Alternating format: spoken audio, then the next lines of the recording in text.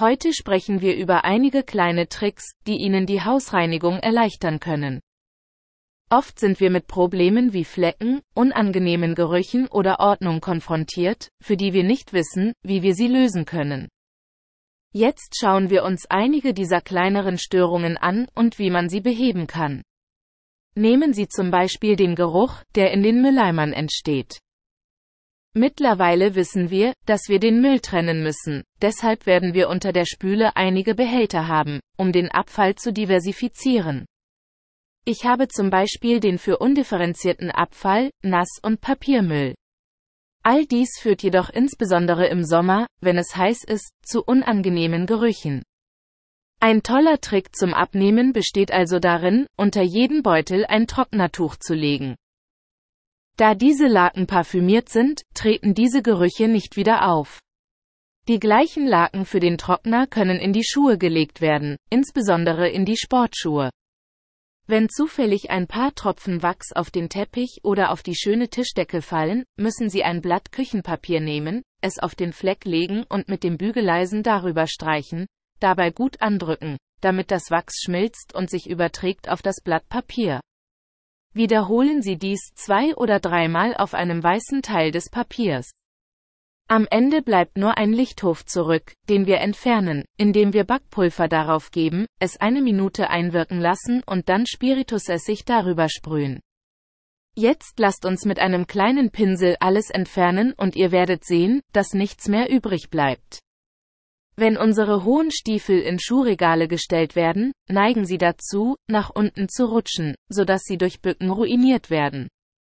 Ein guter Trick besteht darin, die Papprolle, etwas Küchenpapier, wenn es fertig ist, zu verwenden und hineinzulegen. Sie werden sofort sehen, dass die Stiefel stehen bleiben, ohne zu verrutschen.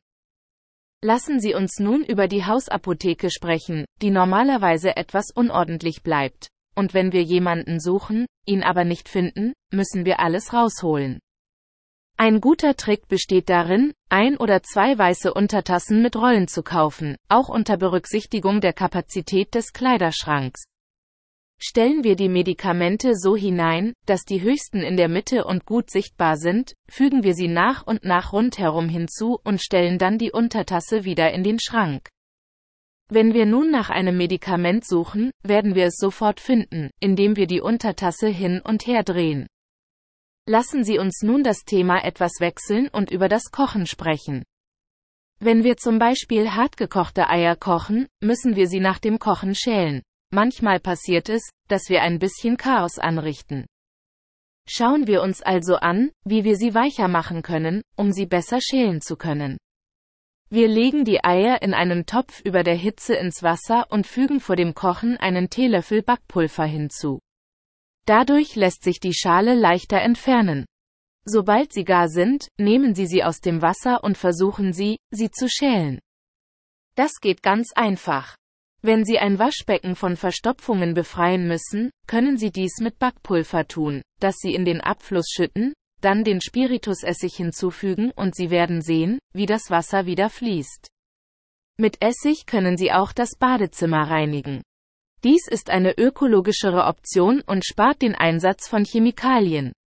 Backpulver kann zusammen mit Essig auch die Toilettenschüssel und die Toilettenbürste reinigen. Die Kombination dieser beiden Elemente ist wirklich eine Bombe und vermeidet den Einsatz aggressiver und umweltschädlicher Reinigungsmittel. Im Badezimmer muss man immer etwas haben, das parfümiert. Normalerweise verlassen wir uns auf Parfümeure, die jedoch ziemlich teuer sind, sich leicht entleeren lassen und wir sie wieder auftragen müssen. Ein viel billigerer Trick besteht darin, ein Trocknertuch in die Toilettenpapierrolle aus Pappe zu legen, damit jedes Mal, wenn Sie es wenden, Frische im Badezimmer entsteht. Ich hoffe, dass ich Ihnen mit diesen kleinen Tricks die Arbeit zu Hause, die mit Sicherheit immer sauber und duftend sein wird, irgendwie abgenommen habe.